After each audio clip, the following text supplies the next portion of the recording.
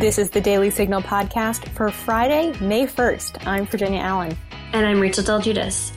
Jonathan Williams is the Chief Economist and Executive Vice President of Policy at the American Legislative Exchange Council. He joins me by phone today on the Daily Signal podcast to talk about why states should say no thanks to a federal bailout. Don't forget, if you're enjoying this podcast, please be sure to leave a review or a 5-star rating on Apple Podcasts and encourage others to subscribe. Now, on to our top news.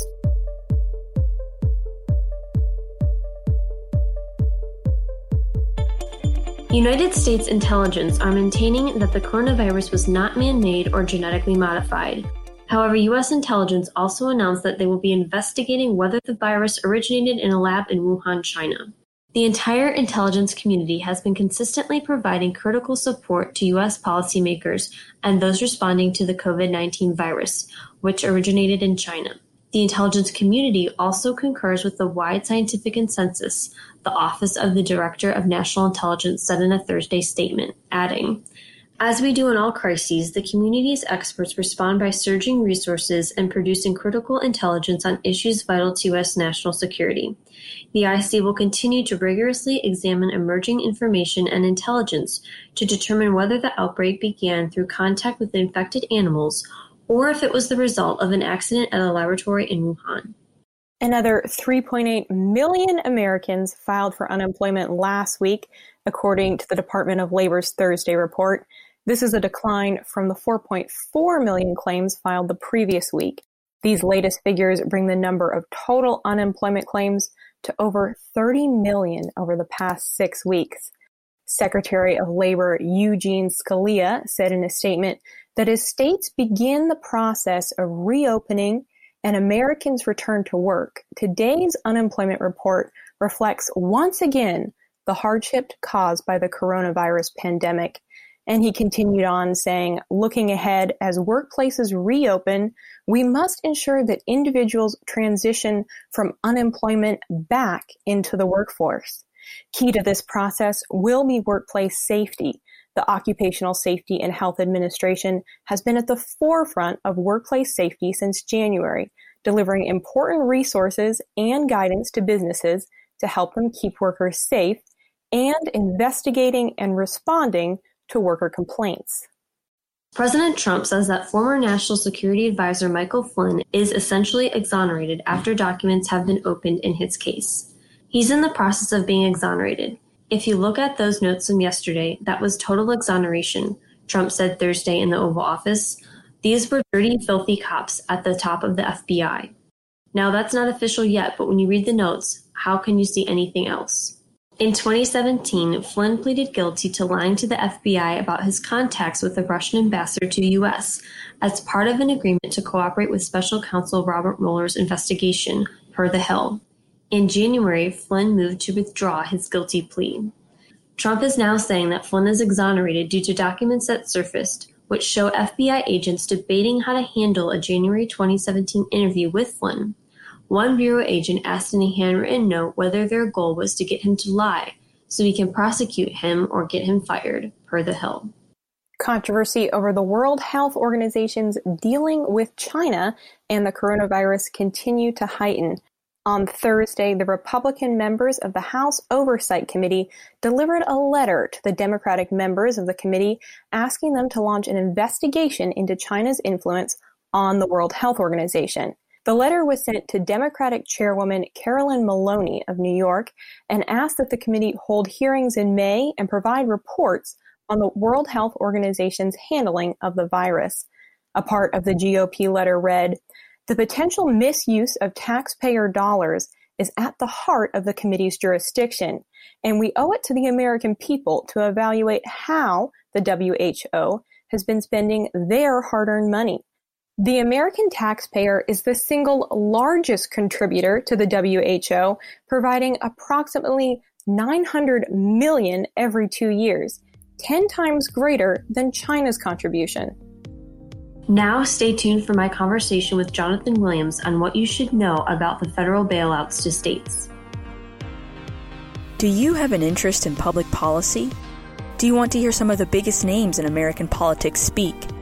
Every day, the Heritage Foundation hosts webinars called Heritage Events Live. Webinar topics range from ethics during the COVID-19 pandemic to the CARES Act and the economy. These webinars are free and open to the public. To find the latest webinar and register, visit heritage.org/events. We are joined today on the Daily Signal podcast by Jonathan Williams. He's the Chief Economist and Executive Vice President of Policy at the American Legislative Exchange Council. Jonathan, it's great to have you on the Daily Signal podcast. Well, thank you for having me. Good to be with you. Well, it's great to have you with us. I want to talk to you about a piece that you recently co-authored that appeared in The Hill, and it was entitled "States Should Say No Thanks to a Federal Bailout." So to just start things off, why should states say no? Well, I'll tell you what, for an organization such as ours at ALEC, and certainly yours being affiliated with Heritage Foundation, our good friends there, we care about the principle of federalism, and that we think that the power ought to be decentralized outside of Washington, D.C. And, of course, that was the goal of the American founders. And if we believe in that principle, and everyone who does believe in that principle or should believe in that principle, should be very concerned about any time the federal government that comes in, perhaps even with the best intentions, to send money to the states to bail them out over perhaps poor decisions that they've made in the past, instead of letting states govern and make some of those difficult decisions themselves.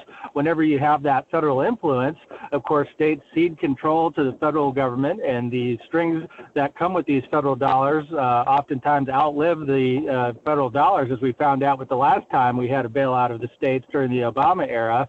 And I think it's just a dangerous precedent to set that the states would look to the federal government to be their solution for problems that they are well equipped to handle themselves. So looking at what's happened in the past and what's happening now with states asking for these bailouts due to the fallout from the coronavirus pandemic economically, is this a new thing, or have states always asked for bailouts? Well, it's I've been doing this a long time, Rachel, and I've seen it happen, 10 to 11 years ago when we saw the so-called shovel-ready projects during the Obama era and the financial crisis. There was a group of states, and I think it's important to differentiate between all states and perhaps some states that ask for bailout funds, or some legislators within those states. And I helped to lead the educational efforts on behalf of ALEC, and at the time Speaker Bill Howell in the state of Virginia, against some of the other groups that were pushing for a bailout of the state, such as NCSL, a taxpayer-funded organization out there of state lawmakers, NGA, the group of governors, League of Counties, and some of the others that were pushing for a bailout. And, sometimes it does come down to many cases, and this is a little bit oversimplifying, but states that maybe have overspent or racked up massive unfunded pension liabilities, or perhaps gotten themselves into the trouble financially, are more likely to ask for federal support than states that have made the hard decisions. And every year in Rich States, Poor States, our report, we point out the states like Utah and Texas and Tennessee and Florida, states that are governed well and keep spending in check. A lot of times those state lawmakers are much more suspect of federal involvement because they don't want to see federal strings attached that could perhaps cause to that loss of state autonomy that we talked about a minute ago. So what do you think will happen if states don't get a bailout? Is there any risk to people's pension plans or anything of that like? Well, it depends on, I think, the state-by-state scenario, what the ultimate outcome will be if there's no federal bailout of states. I mean, some states will clearly go in and do what every family and every small business would do, and that is do kitchen table budgeting and say, what do we have, what do we need, what do we want, and how do we make our current revenue fit our spending desires, right, and our spending needs. There's going to be a number of states that are going to just roll up their sleeves and do that hard work like they should do and create a priority-based budget for their citizens and protect taxpayers. Now, there will be states, I'm sure, without federal support that will go back to taxpayers that have been hit hard during this period, maybe lost a job, maybe a small business that's had to shutter its doors for a period of time because of health guidelines. And they will go back to them and ask for more in terms of tax dollars. And those will be painful decisions and perhaps both of those scenarios.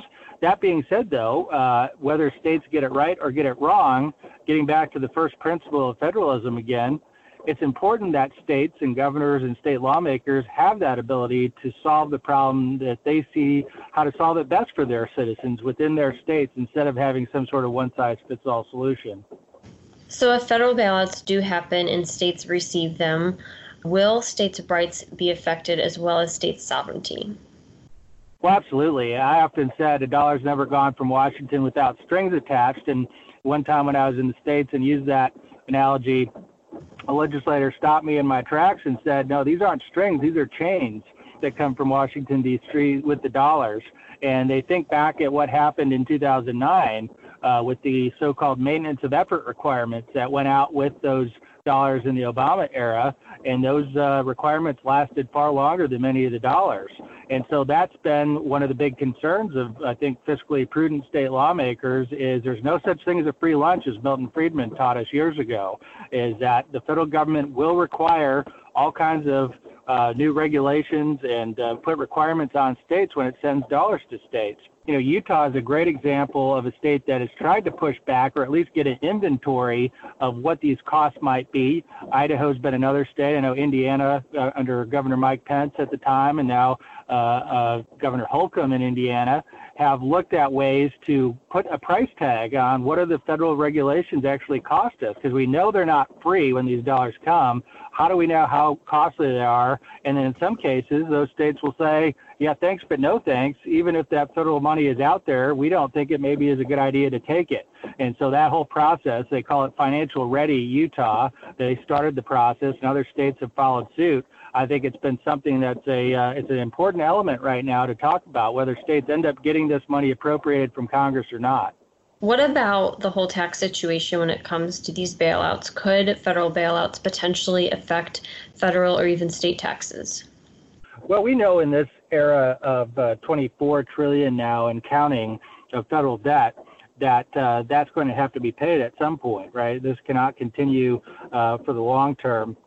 And I was going back into my notes as I was getting ready for this policy fight ahead of us on a bailout of states. And I was looking at my notes from 2009, and it really did catch me by surprise that in 2009, when we were having this very similar discussion of a bailout of states, the federal debt stood at about $10 trillion. Today, we're at $24 trillion. Clearly, in one long business cycle, that's done a whole lot of damage to our national competitiveness. And once we're through this crisis, we absolutely need to take steps to get our federal fiscal house in order, but adding trillions of dollars in proposed new spending that we've seen proposed within Congress, or in case of bailout of states, maybe in the range of $500 billion alone going to state and local governments, that clearly is not sustainable going forward. And I think those that really do care about the future of the United States, our debt crisis that we do face, and our competitiveness really is what will we do to try to make up for those debt numbers, should all have something really big at stake for this debate over a bailout of states, as well as future appropriations coming from Congress. Well, Congress passed, as we all know, the $2 trillion CARES Act, and then on Friday, President Trump signed a $484 billion coronavirus relief package that gives more funding for hospitals and testing, as well as small businesses. And now House Speaker Nancy Pelosi is saying she doesn't want Congress to return to D.C.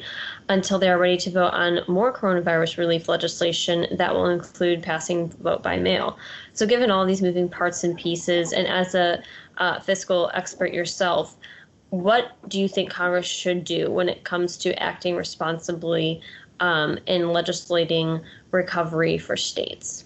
First of all, I was really pleased to see a letter recently put out by my friend Congressman Jim Banks of Indiana, a former ALEC member in the Indiana legislature, now a real leader in Capitol Hill, and with the Republican Study Committee, talking about how any new need that would be appropriated from Congress, and let's face it, there will be real needs ahead of us because of this pandemic and the crisis. Those things should be offset, though, by other areas of spending reduction. I think that's a really great way to help kind of reprioritize federal spending, like we were talking about states need to prioritize. And I think that idea is a great starting point, because there will be needs for more appropriations as we go ahead and try to recover nationally. But let's make sure we're not adding and racking up debt on the federal credit card anymore.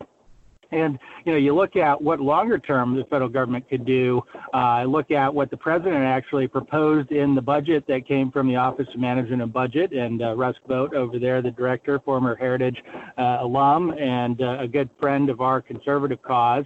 They actually called for in the budget this year, a lot of people miss this, but for real fiscal rules to say whether it's like Colorado's Taxpayer Bill of Rights that keeps spending in check by not letting it grow faster than population and inflation. It's been something that's really saved Colorado taxpayers now for 25 years, whether it's something like the Swiss debt break that's worked well in Switzerland, or other ways to control government spending and control debt going forward.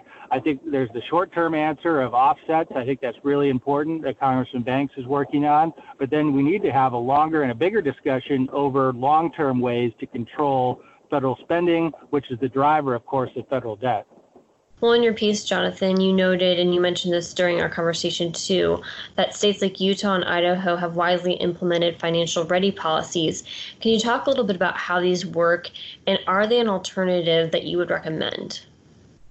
I think it's wonderful public policy, and in fact, ALEC has adopted it as model policy as an organization, starting with Utah, Idaho, and other states that have looked at this concept. And that is basically, we need to, first of all, have an inventory of federal funds. Believe it or not, a lot of times federal funds will go out and there's not nearly as much oversight as one might expect, and taxpayers really deserve, and those funds go to state or local governments. And I think, it's one of those things where Utah took the lead. A lot of our ALEC members and good friends in the legislature were part of that effort, but they brought some of the best minds of the private sector and public sector together and said, let's have a commission and let's study these funds. Let's get an inventory of them first, but then let's see if federal support goes down, which I think it's a question really of when it goes down versus if it goes down, given that we have $24 trillion and heading quickly north, unfortunately, at the national level. What are the steps in Utah's case that their state government will take to make sure that they fund core services even absent federal dollars? And that's been something that I think has been beautiful for a public policy environment. It's been something that the bond rating agencies have actually pointed to when they've given Utah a AAA bond rating. They said that Utah has this contingency plan put in place in order to protect vulnerable citizens and protect core functions of government spending when federal support is reduced. And so I think first step is getting the inventory and having a real handle on the cost and regulations that come with federal funds. And then secondly is prioritizing to say if and when the federal government does reduce support to the states or local budgets, what are the steps that state and local policymakers want to have in place where it's not a free-for-all situation and then it becomes really chaotic at that point at the state or local level. Jonathan, also in your piece, you also talked about how North Carolina drastically lowered its personal and corporate income tax rates and built a rainy day fund where Illinois, on the other hand, their rainy day fund would only keep the state running for about 15 minutes. Can you talk about the differences of approach here and how states can be more like North Carolina? Well, it's really a great case study. It's really a tale of two states, so to speak, and the very radically different ways of state governance. And that's one of the pieces we wanted to highlight in our recent op-ed on state bailouts is there's a huge divergence among groups of states out there. Many are doing the right things and trying to do what North Carolina's done now over a decade, starting with Speaker Tom Tillis, who's now in the U.S. Senate, and now with leaders in North Carolina continuing on that path to reducing income taxes, keeping spending really in check now for about a decade, really keeping it within a population and inflation growth metric, which we talked about as being kind of the gold standard of Colorado's Taxpayer Bill of Rights.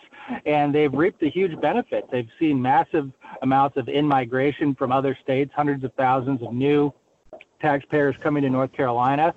They've gotten their rates down to such an effect where not only just personal income taxes, which are very important for economic growth at the state level, but business income taxes. In fact, North Carolina has the lowest business income tax rate of a state with the corporate income tax at 2.5%. And when I go around the country and ask people what they think North Carolina's corporate rate might be, they're often wildly off on their projections. You get kind of a gasp to say, wait, their corporate rate's only 2.5%. And it's been a huge calling card for new business development in North Carolina. And the way that they were able to do that, of course, is keep spending in check, make sure they're paying down on their unfunded pension liabilities and healthcare liabilities.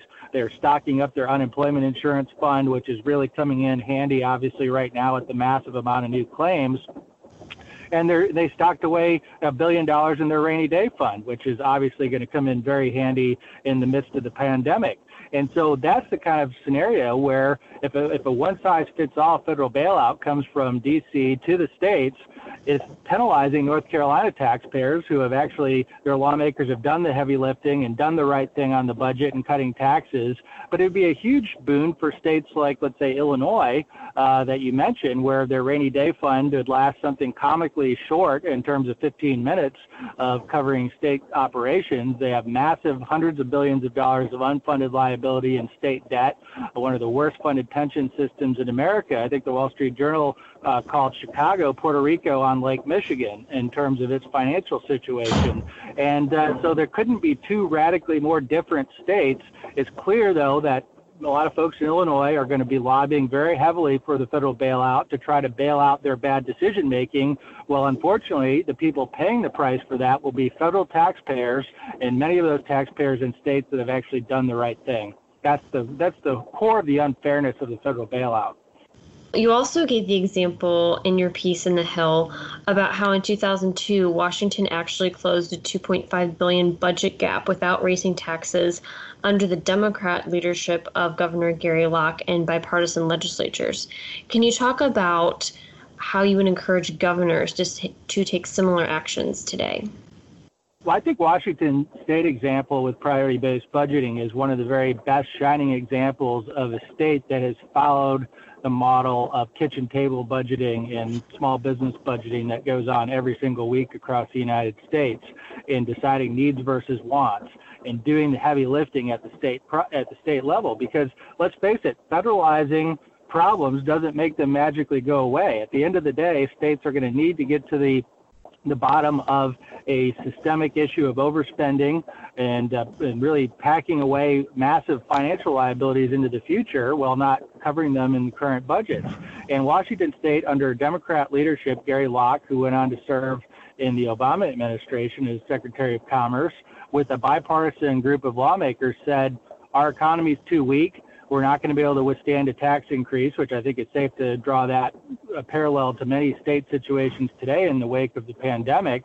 And they said we're going to need to prioritize budget reform over tax increases. And so at the end of the day, fast forward through this long kind of arduous process of deciding what the core functions of government would be, deciding what the real estimates were on amount of revenue, and then making sure that that available amount of revenue went to fund things that got back to the core functions of government.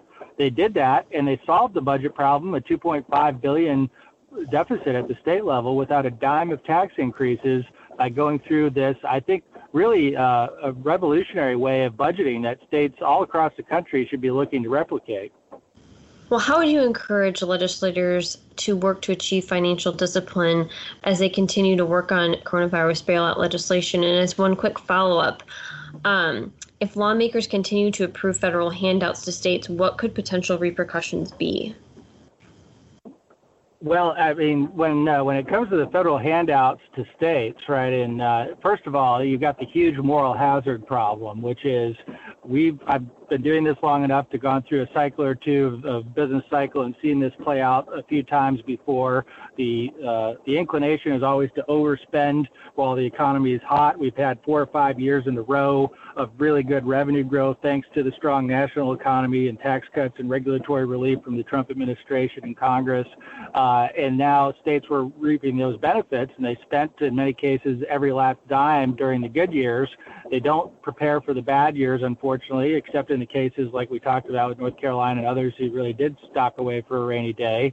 And then there's the moral hazard problem where if they're expecting a federal bailout every time this happens and more federal handouts to the states, then I think you have to ask yourself, does the politician in a state like Illinois have an incentive to actually ever behave in a fiscally responsible way in the future if they can just count on a federal handout and federal bailout every time that we have some sort of a national downturn. And it's not, incentives matter in economics, not just in the overall macroeconomic sense. Incentives to individual policymakers and individual states matter. And I think it's really important, whether we're talking about a bailout, whether we're talking about, the potential ability of states to go into a bankruptcy type proceeding that's been talked about recently in the national headlines.